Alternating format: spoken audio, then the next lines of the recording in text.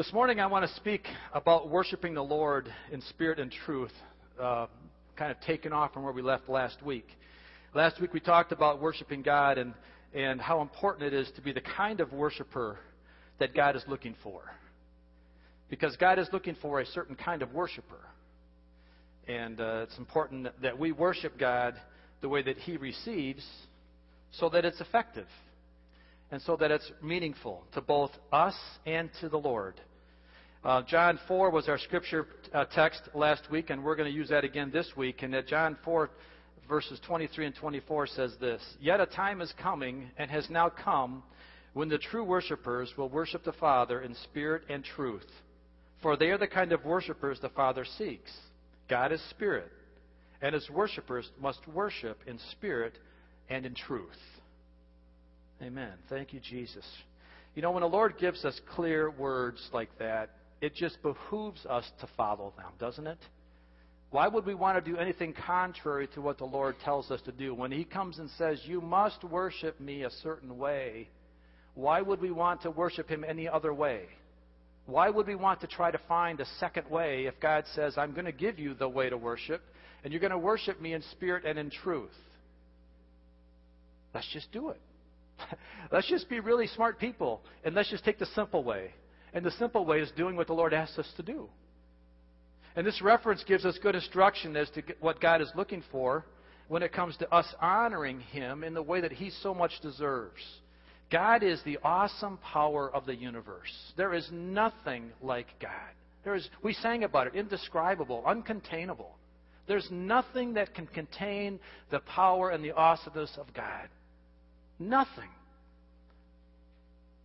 So when He asks us to worship Him a certain way, then it only makes sense for us to do that. Why would we want to try to confuse ourselves and try to make a better way when the Lord says, "I have the way, and I'm telling you clearly what it is"? You worship in spirit and in truth. And today I want to talk a little bit more about that. And as we come to the full understanding of what it really means for us to be in the family of Christ, that it gives us a freedom to live a life that is pleasing to this all-powerful Master of the universe.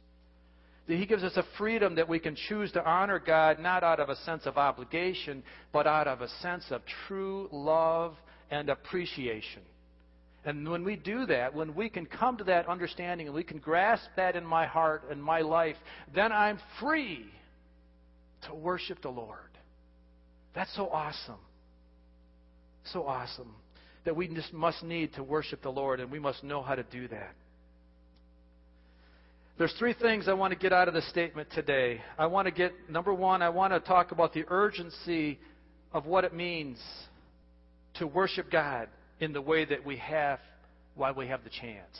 I want to talk about the urgency to be who God wants us to be while we still have the chance. Number two, I want to talk about being the living sacrifice that is talked about in Scripture. Then number three, I want to talk about all that we do is for the glory of God so that others may be saved.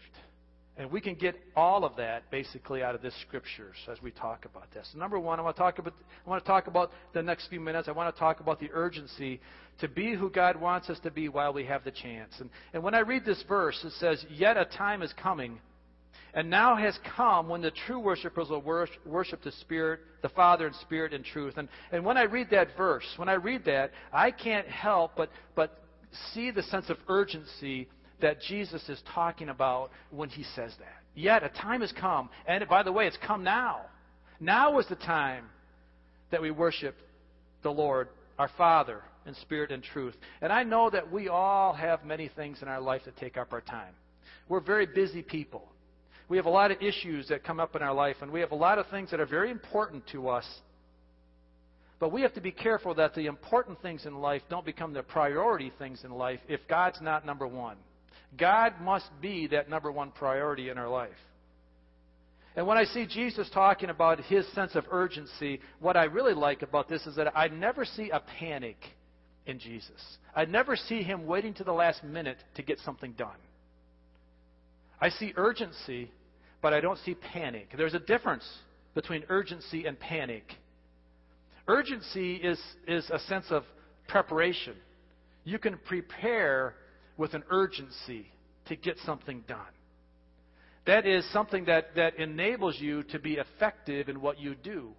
If you're in a panic, you're probably not very effective in your preparation because you're just trying to get it done and you don't care how good it's done. It's just got to get done, and you get into a panic and you get into that mode of just getting something done right or wrong. I never saw that in Jesus. We always see Jesus with a sense of urgency because he knows that he has a lot to do in the short time that he has on this earth. And in all essence, folks, we do too. We have a lot to do in the short time that we have on this earth. Now, Jesus had 33 years, and most of us are close to that, if not beyond it. But yet we don't know really how much time we have left on this earth. So we have to work not in a panic, not in, oh my gosh, it's falling apart all around us. Now we're going to in a panic mode and we just start grasping for straws and we grasp for anything that comes along. That's not what I'm talking about, and that's not what the Scripture's talking about. But a sense of urgency is that I prepare myself through godly instruction. Yet a time has come, and it's now, that we worship the Lord in spirit and in truth. And that urgency says, capture the moment. Capture the moment. Don't let a moment go by when I'm not catching it, when I'm not urgently seeking the Lord. See, and the enemy is clear also about this because he doesn't want us to have that sense of urgency. Because if I have a sense of urgency, then I am combating the enemy and I'm effective with that. So he wants to give us an attitude of complacency. The enemy wants to come in and say, what's the rush? You got time. Why do you got to do it now? Put it off. Put it off till tomorrow, especially young people. Why do I have to live a godly life when I'm only 18 years old or younger? Why? I got all my life to do that. I'm going to go live my life right now, and I'm going to have fun. I'm going to sow my wild oats, and I'm going to do all the things that I want to do to give me immediate satisfaction. But why? But why? Because the devil's telling you. Now, let me tell you something else about the devil. He only speaks in lies. He will never, because he cannot, tell you the truth. He will tell you a partial truth, but he cannot tell the whole truth. So when he comes and brings you a sense of you have time, why the urgency, understand what he's trying to get you to do. He's not trying to get you to pace your life so that you can make it to the end. He's not trying to say, hey, slow down here, marathon runner. You're going too fast up front. I'm doing this for your own good. I'm doing this so you can finish the race. That's not why he's telling you to do that. If he's telling you to slow down, it's because he wants you to stop. And he wants you to give up. He doesn't want you to press in. He doesn't want you to have a sense of urgency. So when we hear the devil, when we hear that coming in our mind, why do I have to live the life of holiness today? Why can't I do it tomorrow? Because you don't have a promise of tomorrow. You don't know what tomorrow brings. You have the moment. And Jesus is saying, in the sense of urgency of the moment, don't miss the moment. Don't miss it. Don't miss that today is the day. Today is the day that I must worship the God in spirit and in truth. Because if I'm not living in truth, then I can't worship the Lord. If I'm not worshiping Him in spirit, then I can't worship the Father, who is a spirit. So we have to make sure that we don't waste the time. The devil is a waster. He will waste everything he can about our life. But the Lord is a redeemer. There's a difference between a waster and a redeemer. What the enemy would waste, the Lord will come to redeem. And that's the beauty of living and serving God wholeheartedly, is that He is redeeming the things that the enemy would take for our waste. And God is saying, no, I'm redeeming you. I'm redeeming you for the moment that you have the future. So the urgency is that we are to be doing the Father's work. Whatever that is that you're given to do it with all your heart. Do it in all truth and do it in all spirit. Number 2, it brings us to being the living sacrifice that is talked about in Scripture. What's important for us to understand is this morning, that we do because we are, not we are because we do. Let me say that again. That's really important. We do because we are. Not we are because we do. And what that means is this, is that we do the things that God asks us to do because we are redeemed in Christ Jesus.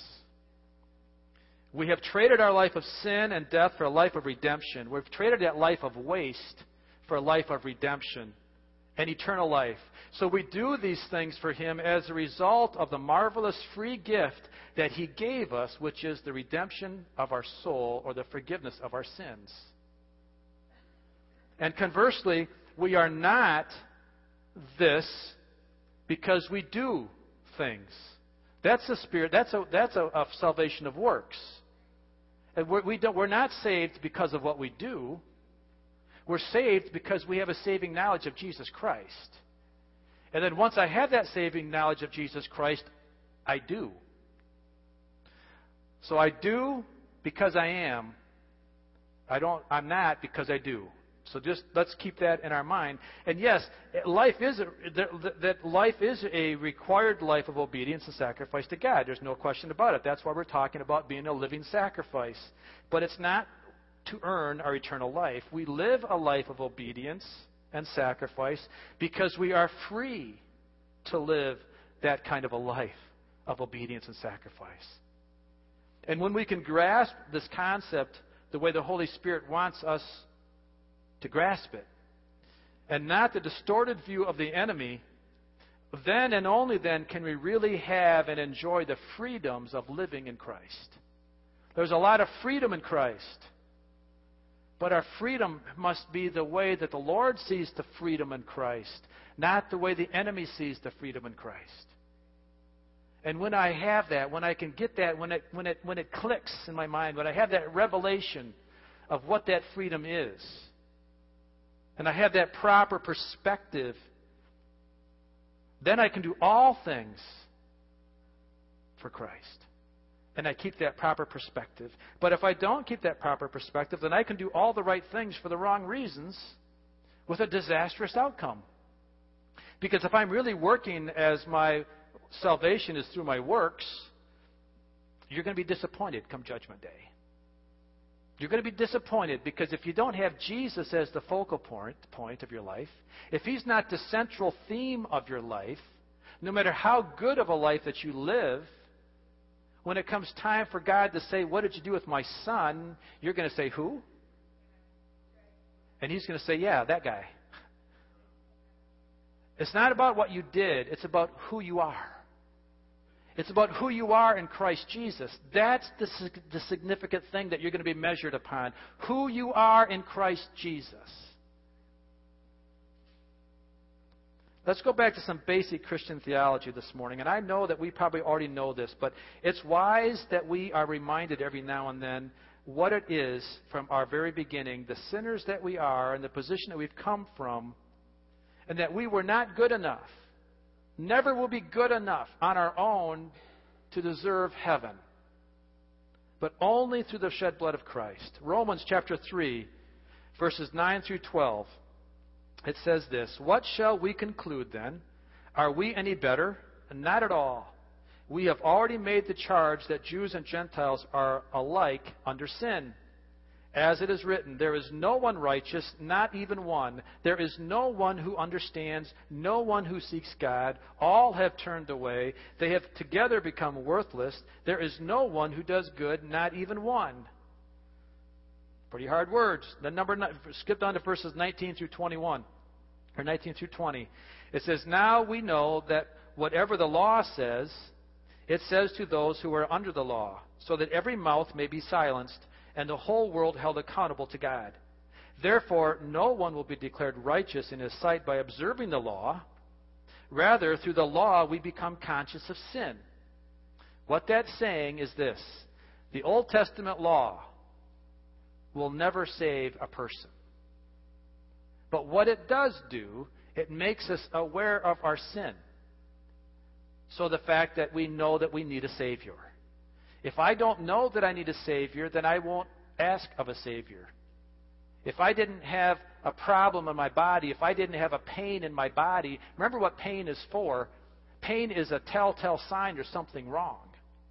If I didn't feel the pain, then I wouldn't know there's something wrong with me. I wouldn't get the medication, or I wouldn't ask for prayer. So the law is that pain.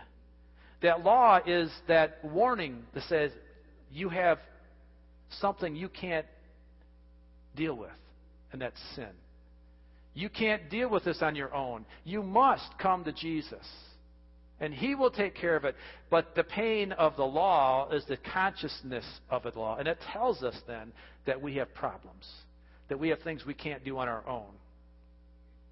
So we have to know that we are a fallen nature. Romans 3:23 says, "For all have sinned and fall short of the glory of God." All have sinned and have fallen short of the glory of God. We will never be able to attain a saving knowledge of Jesus on our own. We must. The Holy Spirit must draw us. Romans 6:23 says, "For the wages of sin is death, but the gift of God is eternal life in Christ Jesus our Lord." If we don't do anything besides just be a good person, then we have the wages of sin is death. But the gift of God, when we receive the gift of God, is eternal life. Paul says to the Corinthians in 1 Corinthians chapter 15, verses 1 through 4, it says, "Now, brothers, I want to remind you of the gospel I preached to you, which you received, and on which you have taken your stand. By this gospel you are saved, if you hold firmly to the word I preached to you. Otherwise, you have believed in vain. For what I received I passed on to you as of first importance, that Christ died for our sins according to the Scriptures, that He was buried, that He was raised on the third day according to the Scriptures." It's laid out. In Sunday school class, we were talking about the gifts of the Spirit and knowledge, and my wife made the comment about we have all the tools. The Lord has given us all the tools to work with, but we must pick up the tools. We must pick them up. If I wanted to be a carpenter, I could go to Ron and say, "Ron, I want to work for you." And Ron would give me all the tools. Give me a hammer, a belt that I could put on to be really cool. I love those tool belts, man. You must feel so cool when you wear those, Ron. You know, you got the hammer and you got the screwdriver, you got your nail polish, you got all that stuff hanging there, and that's just so cool. And he's got the saws and everything. But if I never picked up the hammer out of my pouch, I wouldn't be much of a carpenter. And probably Ron wouldn't let me work with him very long. And even if I did pick up the hammer, he'd probably say, "Mike, you're not much of a carpenter. Why don't you go home?" Because I'm not much of a carpenter. But I have to pick up the tools. If I'm going to be a tool maker, I need to pick up the tools. And so it is with our Christian life. God's given us all the tools. The Word is full of tools. But I must pick them up. I must read it. I must understand it. I must do my best to grasp it. And when we do our best to grasp it, He gives us the wisdom. He gives us the knowledge. He gives us the gift. He gives us the revelation of what that particular tool is for, what that particular gift is for. And as I start to use it and start to work with it, He gives me another gift to finish the job. And then somebody else comes along with their gift and their tool, and they say, "Hey, let me help you work on your life." And if I'm a smart man, I'll accept the help. If I'm a smart man, I'll say, "Yeah, I need some help in my life. Would you help me build it?" And let them work and let them build and let them invest into my life as well. And that's the way Christian faith and unity should be all about. That we're not trying to build my own house, but we're asking for people to help me build my house, and then I'm going to go help them build their house. And then we build each other's structures. We build each other's resting places where the Lord will then can work with us, and we build our lives together. That's unity. And then finally, the final piece of our salvation is the action that we must put into it. Our faith must have action. Romans chapter 10, verse 13, it says, "For everyone who calls on the name of the Lord will be saved." Everyone who calls on the name of the Lord will be saved. But you must call. We sang the song, "Oh, how He loves us. Oh, how He loves us." And yes, He does love us. But we must reflect His love back with a call and say, Lord, I need your love. All who calls on the name of the Lord will be saved. Amen. Thank you. It's just that easy. It's just that easy that we can move from recognizing our sinful position, where we have a need of our Savior, where we know that we have it, where we need a Redeemer. We know that we're a waster, that we need to have a Redeemer of our life, that we call on the name of the Lord, and He saves us.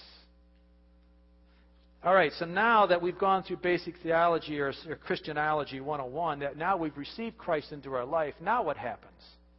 Now what do we have to do? Now we are living now in a new freedom that we didn't have before. The way we were before, we might have thought we were happy then, but we didn't know what happiness was until you have clearly the forgiveness of Jesus in your life. And when you have that experience of salvation, now you're free. Before you were condemned to death, eternal death, but now we have an eternal life, and we have something to look forward to and to plan for. So how do we do it?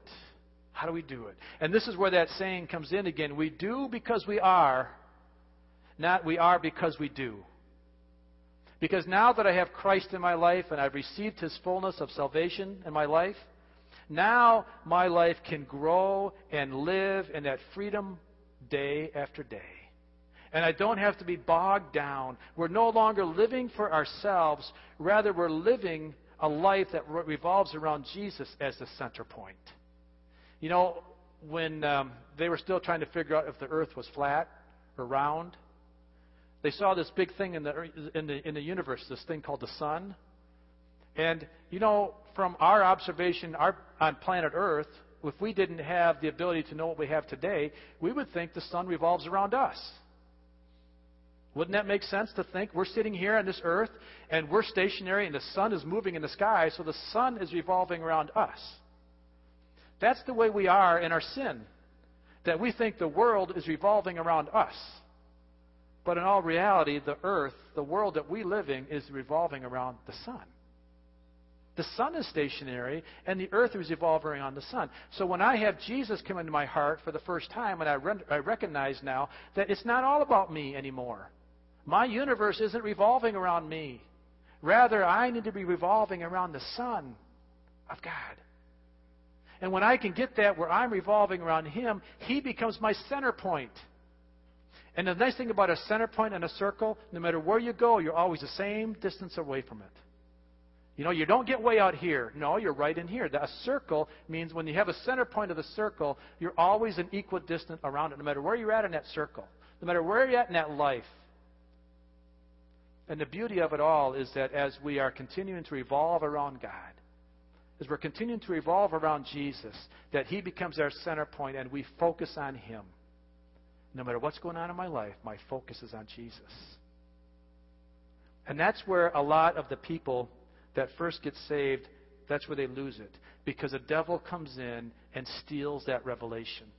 The devil comes in and says, no, it's really not about him. It's still about you. You need to know that. It's still about you. You still have to have pleasures. I mean, you still have rights. Come on, people. You have rights in this world. It's your right to do what you want to do. You're free to do whatever you want to do. It's your right to exercise it.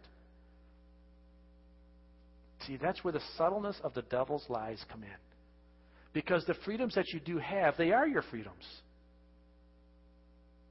But who's your center point? Who's the center of your life? Is it Jesus or is it you? If it's Jesus, it will give you a different perspective of your freedoms. If it's you, it will give you a different perspective of your freedoms. Who's the center point of your life? Paul talks to the Romans in Romans chapter 12, verses 1 and 2. It says, therefore, I urge you, brothers, in view of God's mercy, to offer your bodies as living sacrifices, holy and pleasing to God. This is your spiritual act of worship. Do not conform any longer to the pattern of this world, but be transformed by the renewing of your mind. Then you will be able to test and approve what God's will is, His good, pleasing, and perfect will. There's a lot to unpack in this few words here. There's a lot of truth here. There's a lot of freedom here. But when we recognize that our bodies ourselves, we are a living sacrifice. Jesus is the center point, and everything I do needs to be revolving around Him. And then as we do that, we're living holy and pleasing to God. Then this is our spiritual act of worship. We were told earlier that we worship the Lord in spirit and in truth. Well, how do we worship the Lord in spirit? We do it through our spiritual act of worship, our spiritual act of sacrifice. What is that? That is offering our bodies as living sacrifice, holy and pleasing to God. That's where we become the living sacrifice, which is our spiritual act of worship. God is spirit. I worship Him in spirit. I do so because I'm living my life as a living sacrifice. Meaning that God is my center point. Meaning that I'm taking myself from the center and I'm removing myself and I'm putting myself here. And I'm putting Jesus in the center. And when I do that, there may be some sacrifices to myself that I may have to give up in order to keep Jesus as the center. Therefore, a living sacrifice. And when I'm a living sacrifice, that is my spiritual act of worship. That's how I worship the Lord in spirit. Because I'm not putting myself as a center anymore. I'm putting Jesus. And I'm putting Him there because I love Him. Because of what He's done for me. Because of what we just talked about, of that salvation that He's done. And that worship and that beautiful sacrifice that He gave for us. And then we're living for the glory of God, not for the glory of me. Is there a difference between the glory of God and the glory of Mike? Certainly there is. I'm living for the glory of God. Just like we prayed for Amber today. We're praying, Jenna mentioned this to me, and I don't see Amber racing a lot. But when Amber crosses the finish line, first thing she does, because she's normally crossing it first thing she does is she raises her hand. Now, a lot of people would say it's because she's tired, but we know the difference. She's doing it because she's doing it for the glory of God.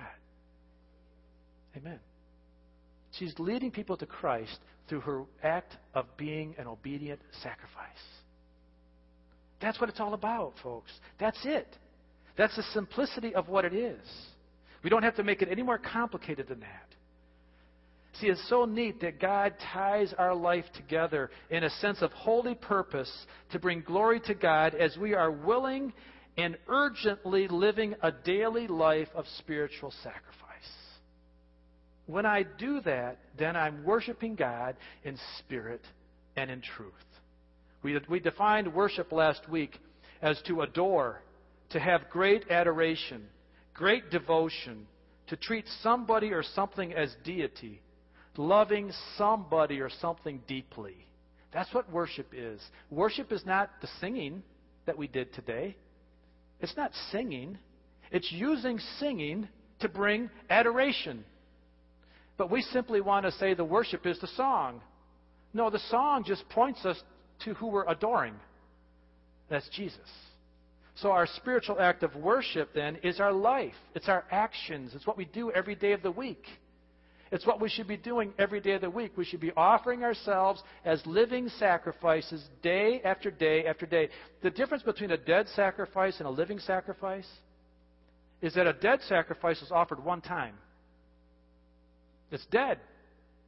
When they sacrificed in the Old Testament, they slaughtered the animals, and they bled them out, and they burned them. That sacrifice would never be a sacrifice again because it's dead.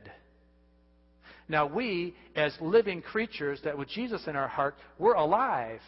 And so we're to offer ourselves as living sacrifices day after day after day because we're alive. And every day I bring a new sacrifice.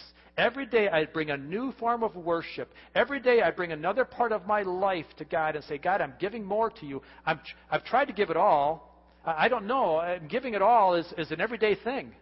You don't give it all one time and then give it half the second day. No, you give it all every day. That's the living sacrifice. And when we do that, then that's our spiritual act of worship. That is worshiping the God in spirit and in truth. And that brings me then to our final point today, and that we do all of this for the glory of God so that others may be saved. The two purposes that we have to live in this world. Number one is fellowship with the Lord. God made man for fellowship. God made man in His own image so that man in body, soul, and spirit could worship Father, Son, Holy Spirit. Okay? We're different than an animal because we talked about this last week. An animal doesn't have a spirit. Man has a spirit. That allows us to worship God in spirit. Our main focus, we're here for two reasons. Number one, to worship, to have fellowship. And the second purpose is to win others so that they can also worship and have fellowship. I'm not a man on an island. This isn't just about me. This is about that center point who's Jesus. And I'm trying to get as many people with me to follow that same center point as I can. That's my purpose. That's your purpose. That's why we can go out of this church into this community and live a life of integrity, live a life of truth, live a life of wholesomeness, holiness, so that people say, what is different about you and what it is I want? And you say, come, I'll show you. It's Jesus. See, sheep make sheep. Shepherds don't make sheep. That wouldn't be a good combination. But sheep make sheep. So you go out into the world, and you become the sheep in the world. You become the lamb of the world. And you're living a life of a living sacrifice with your obvious point of center is Jesus. Believe me, you're going to create some attention. Because if Jesus is your center point, other people are going to see Jesus as your center point. And when you have that, people are going to say, what is that? I want it. See, you may not believe me right now. You may not think, no, that's not right. But you know where that's coming from? That's coming from the devil. I'll tell you that right now. The devil does not want you to believe that. The devil does not want you to believe that a man that lives a holy life is something that this world wants. But that is the absolute thing this world wants. This world is seeking for truth. It just doesn't know where to get it. It doesn't know where to find it. So if we're working and walking in our daily lives at school or on the job or at home, if I'm working and walking in truth with the center point of my life as Jesus, I'm going to be desirable by the world. Why do you think people like Jesus so much? Think about it. He walked with publicans and sinners and tax collectors, and they liked Him. Who didn't like Him were the Pharisees. Who didn't like Him was the religious leaders of the day, because they challenged the power they had. But the common man liked Jesus because Jesus reflected truth and integrity and an honesty, and they wanted to be like Him. Even though they couldn't in their own self, they wanted to be. And that's just what's going to happen to people around you if you live a life of integrity and honesty and truth, uncompromised truth. People are going to say, I want it. I want that. But they're not going to know you have it unless you live it. They're not going to know I have it because if I'm not living it, I don't have it. True? The only way that I can be that light of the world is to live it for the glory of God so that others may be saved. 1 Corinthians chapter 10, 31 through 33 says, so whether you eat or drink or whatever you do, do it all for the glory of God. Do not cause anyone to stumble, whether Jews, Greeks, or the church of God, or the assemblies of God, for that matter. Even as I try to please everybody in every way, for I am not seeking my own good. Hear this. But I am not seeking my own good, but the good of many, so that they may be saved. Who's the center point of Paul's life? Was it Paul? No, it was Jesus. And he did it for the glory of God because he wasn't seeking his own good, but he was seeking the good of the many so that they could be saved. So as we live out our life, are we choosing to use our freedoms in Christ to accomplish the same purpose Paul did? It's a good question for us. How do we use our freedoms? Are they for our own indulgence or are they to win others for Christ? I read a book, or I'm in the process of reading a book by Brent Crow.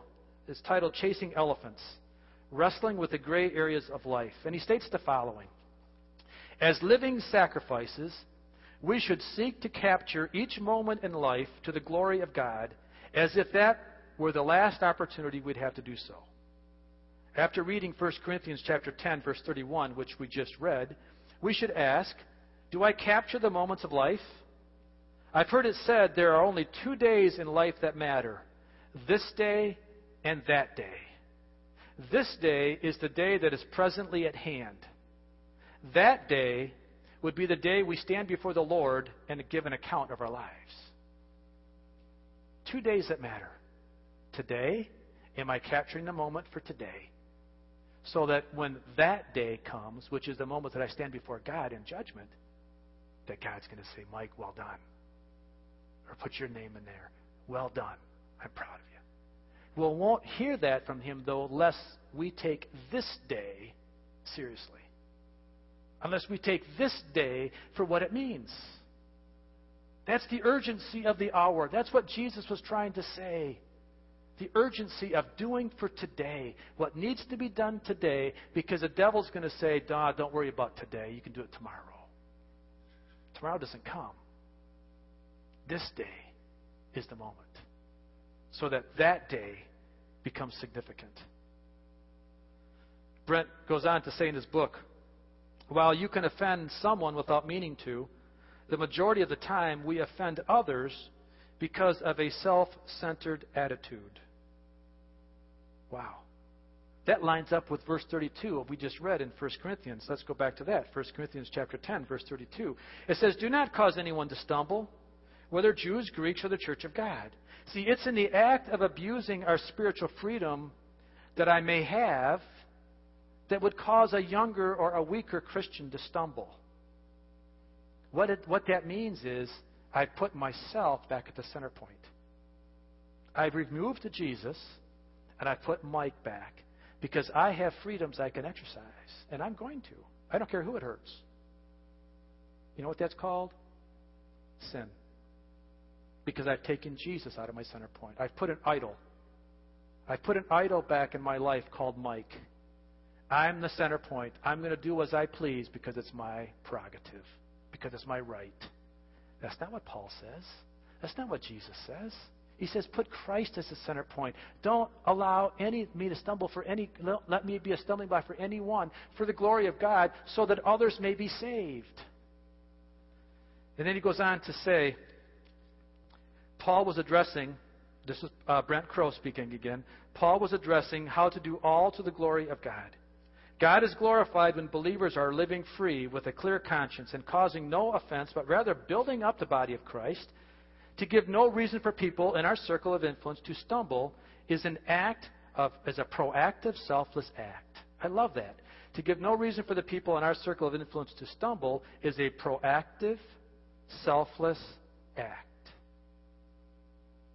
Then let's read verse 33 of 1 Corinthians chapter 10. Even as I try to please everybody in every way, for I am not seeking my own good, but the good of many, so that they may be saved. It fits right in, doesn't it? It's not about me. It's not about my pleasures. It's not about my rights. It's about I'm living for Jesus. He's my center point so that others will be saved with me. Again, we've said it before. Another question that's going to come to you on that day is, what did you do with my son? Did you lead people to him or away from him?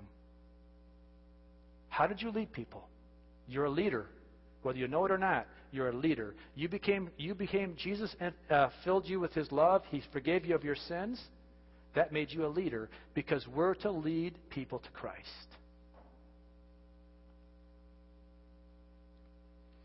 Paul says in 1 Corinthians chapter 9, 19 through 23, he says, though I am free and belong to no man, I make myself a slave to everyone to win as many as possible. To the Jews, I became like a Jew to win the Jews. To those under the law, I became like one under the law, though I myself am not under the law. But I did it so as to win those under the law. To win those. To those not having the law, I became like one not having the law, though I am not free from the God's law, but I'm under Christ's law, so as to win those not having the law. If you get confused here in this passage, understand what Paul's saying. His whole strategy is to win for Christ.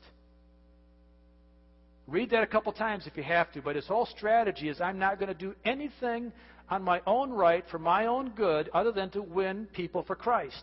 That was his mission, and that is your mission today. That is my mission today. I do all things in my life to bring glory to God so that I can win others for Christ. Verse 22, to the weak I became weak, to win the weak. I have become all things to all men so that by all possible means I might save some.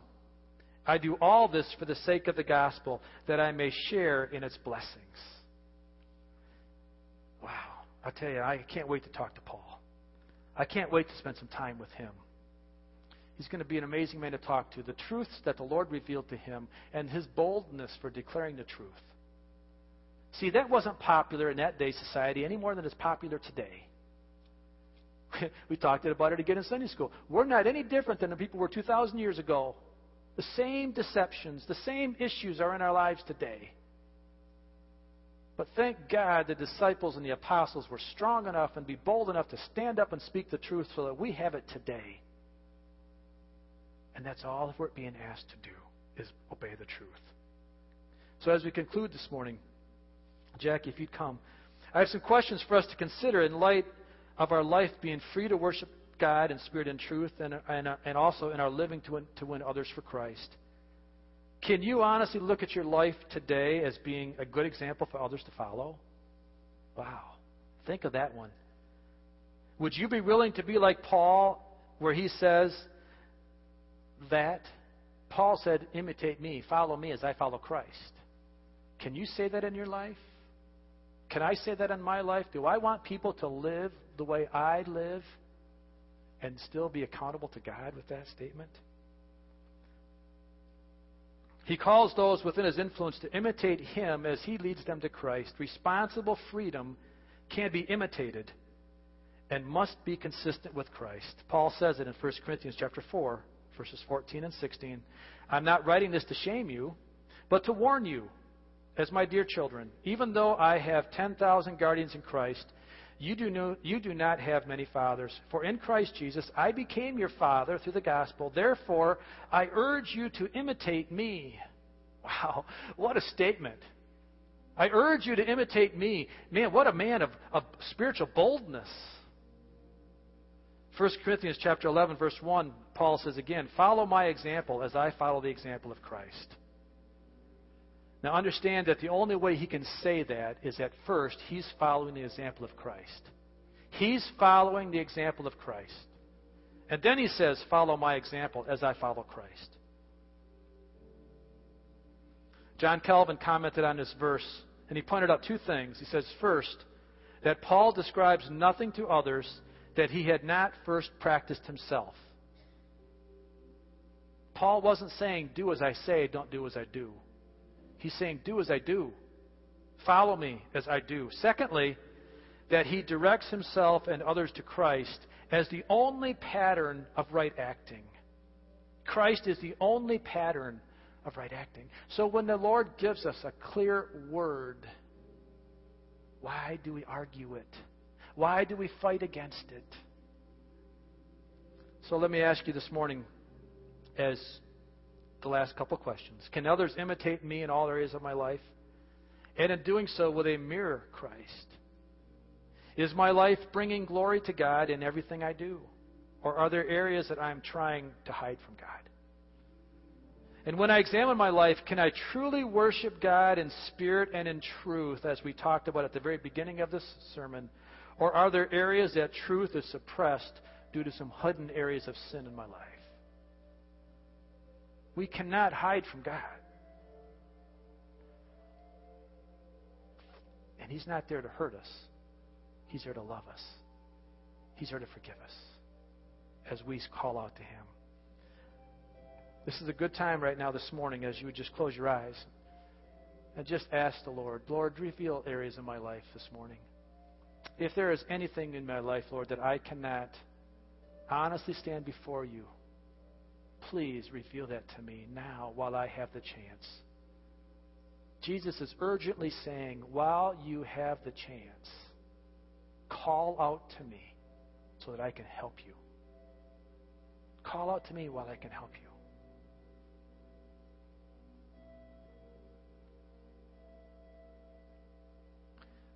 For those that are Christians in this place today, that are professing to be a Christian today, where is your example to others? Are you calling a life in your life? Are you being like Paul to say, follow me as I follow Christ? Can people really imitate your life? That's a big challenge. But they can if we have Christ in our hearts and our lives. We follow Him. We seek Him with all of our heart. Amen. If there's anyone here this morning that just wants to say, I need Jesus. I need to follow Jesus. I need Him in my life today. He's convicted me of my heart this morning that there's some areas of my life that I must get cleared up. If that's you this morning, would you just raise your hand? If you need Jesus in your life for the first time or the 10,000th time, just raise your hand. Let the Lord know. Amen. Just let Him know. He loves you. He only wants to help you. He only wants to redeem you. He wants to put Himself at the center point of your life. Amen. For those that are walking with the Lord today, I challenge you. Are you accomplishing the commission that the Lord's given you? If you want to do that better, would you raise your hand? If you want to do that better, I see those hands. If you want to live sold out, if you're saying, Lord, help me in my areas. Help me in those areas that I know that I have to do better in. We all can do better. My hands are up. Believe me, my hands are up. This is something we all can do better, folks. And it's only because we're keeping Jesus at the center point of our life. And when we do that, we are then accomplishing the commission that He's given us. So that on that day, He's saying, you took care of this day properly. What a blessing. What a promise. What a great day that's going to be when we can stand there before Him and He says, well done, thou good and faithful. Enter into your Father's goodness. Amen. Father, we love you, Jesus. Well, we really do. And we come, Lord, we bring these words of instruction to our hearts. Lord, and I pray that they bring freedom to us. Lord, the enemy wants to bring condemnation, but your word brings freedom. It brings deliverance. It brings redemption. So, Lord, as those here this morning that need redemption, as we all do, Father, we just receive that in Jesus' name. We call that out, Father, that you would redeem us this morning. You would make us holy and righteous, Lord, to live before you, Father, in freedom and in joy and in mercy and in grace. And for all of us, Lord, that are Christians here, Lord, as we go into our circle of influence this week, Lord, help us to put you clearly at the center point of our life, that we would revolve around you and nothing else. And as we revolve around you, that we would be evident to others that there's something different in our life, because that difference is you.